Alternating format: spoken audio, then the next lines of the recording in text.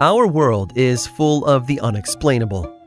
And if history is an open book, all of these amazing tales are right there on display, just waiting for us to explore.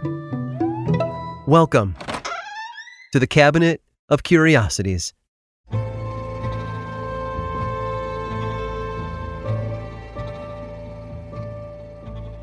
His name was Pedro Gonzalez, and to some he was known as the Man of the Woods. No, he didn't live among the trees or off the grid. It was the mid-1500s. There was no grid yet. He was born in Tenerife, one of the Spanish Canary Islands off the coast of Africa. And he was a little strange. To those who knew him, he was a curiosity, unlike anyone they'd ever seen before. Pedro had a condition now known as hypertrichosis, although at the time those who suffered from the condition were simply called wild men or animals. See, Pedro had hair. A lot of hair. I don't mean long locks like Rapunzel. Rather, his entire face and body, from his forehead to his toes, were covered with thick, dark hairs. Given the lack of human rights laws at the time, it wasn't long before young Pedro's condition made him a target for opportunistic kidnappers. He was taken from his home and thrown in a metal cage, where he was fed raw meat and kept like property. A pet. In fact, he was eventually sent to France as a gift for King Henry II's coronation in 1547. Once in France, things didn't go as expected. I mean, they couldn't have got much worse, but King Henry didn't react the way any other king might have. Rather than accept the gift and throw Pedro in a dungeon or parade him around the kingdom on a leash, he took mercy on the boy. He saw his humanity where others saw only an animal. And so the king decided to try something. He plucked the young man from his cage and had him educated by the best teachers in the land. In a not-so-benevolent gesture, he forced Pedro to use the Latin form of his name, Petrus Gonsalvus. He wore clothes of fine silk, ate delicious warm meals, and learned to speak, read, and write in 3 different languages. He had reached noble status without having been born or marry into it. Quite a feat for someone who, only years earlier, had been forced to eat raw meat in a cage where he slept. Unfortunately, no one else saw him as a nobleman. He still bore the symptoms of a man with hypertrichosis. Shaving didn't work, the hair just grew back. What's worse, Gonsalvus's adoptive father, King Henry, was killed in a jousting match 12 years after he'd taken the boy under his wing. Since he was still technically a gift for the king, he now became the property of the king's widow, Catherine de' Medici. Catherine didn't prove as generous as her late husband. She too had an experiment planned for Petrus, one that changed the lives of 2 innocent people in the name of morbid curiosity. Catherine wanted to know if Petrus and his wife could conceive children and pass on his condition. There was only one problem. Petrus didn't have a wife. Not to worry, though. Catherine was resourceful. She ordered the young daughter of one of her servants to marry him, and it didn't take long for the newlyweds to start a family. All in all, they had 7 children, 4 of whom were also born with hypertrichosis. The queen, needless to say, was thrilled her experiment had paid off. And yeah, the whole story sounds awful and cringeworthy. These were not civilized times, but in a way, some good did come of Petrus's change in status. His story was told for generations, and like with any story, it took on a life of its own. Soon, Petrus wasn't a medical anomaly, but a cursed prince, and his wife had turned into a villager held captive in a hidden castle. Eventually, someone wrote it all down. Someone named Gabriela Suzanne Barbeau de Villanueva. And that story she wrote became the origin for a tale we all know and love today. A tale as old as time, you might say. And that's right. Before talking teapots and dancing candelabras, there was Petrus Gonsalvus and his wife Catherine, the real-life inspirations for Beauty and the Beast.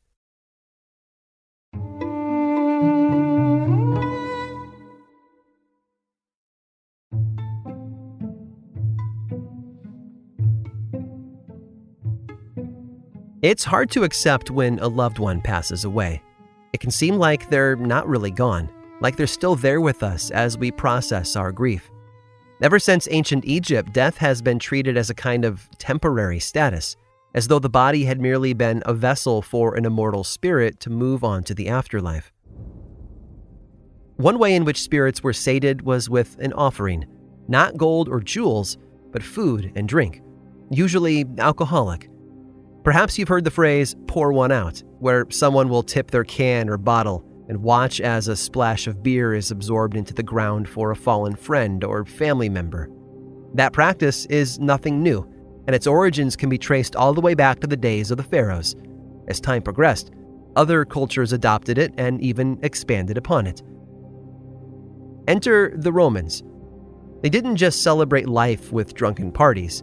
They paid sincere respect for the deceased loved ones of their lives by way of pouring a small amount of wine onto the ground so it could be absorbed and passed on to the bodies residing beneath them.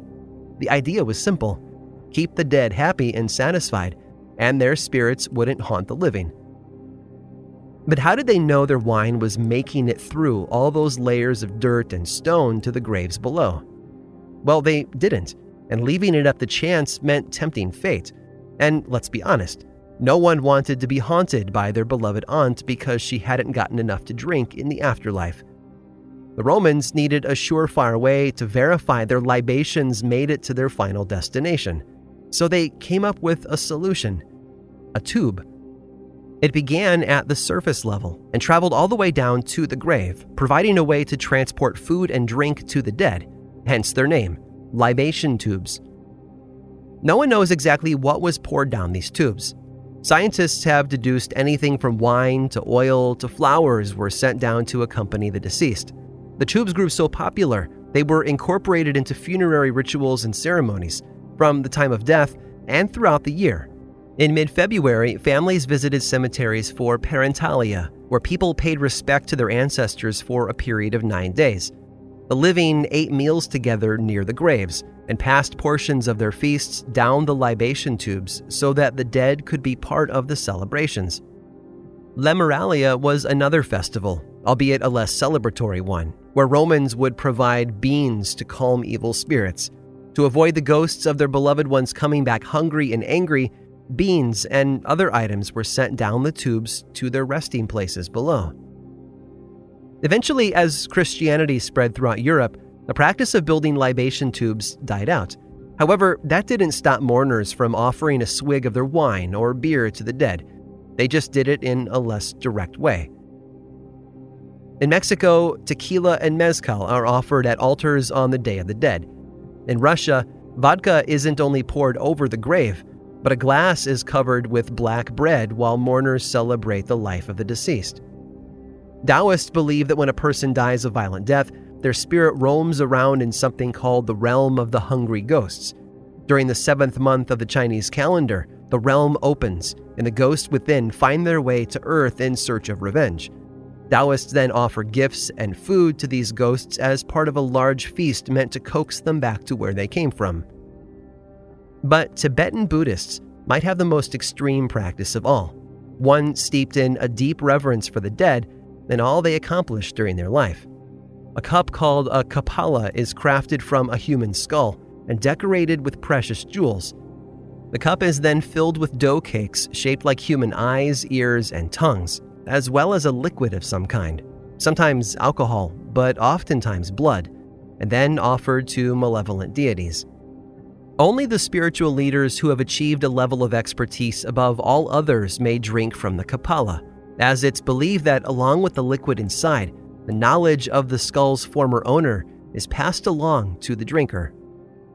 So, the next time you have a drink or celebrate something with a big meal, pause for a moment and reflect on the past.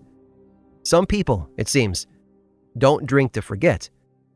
They drink to remember. I hope you've enjoyed today's guided tour of the Cabinet of Curiosities. Subscribe for free on Apple Podcasts or learn more about the show by visiting curiositiespodcast.com. This show was created by me, Aaron Mahnke, in partnership with How Stuff Works. I make another award-winning show called Lore, which is a podcast, book series, and television show. and you can learn all about it over at theworldoflore.com.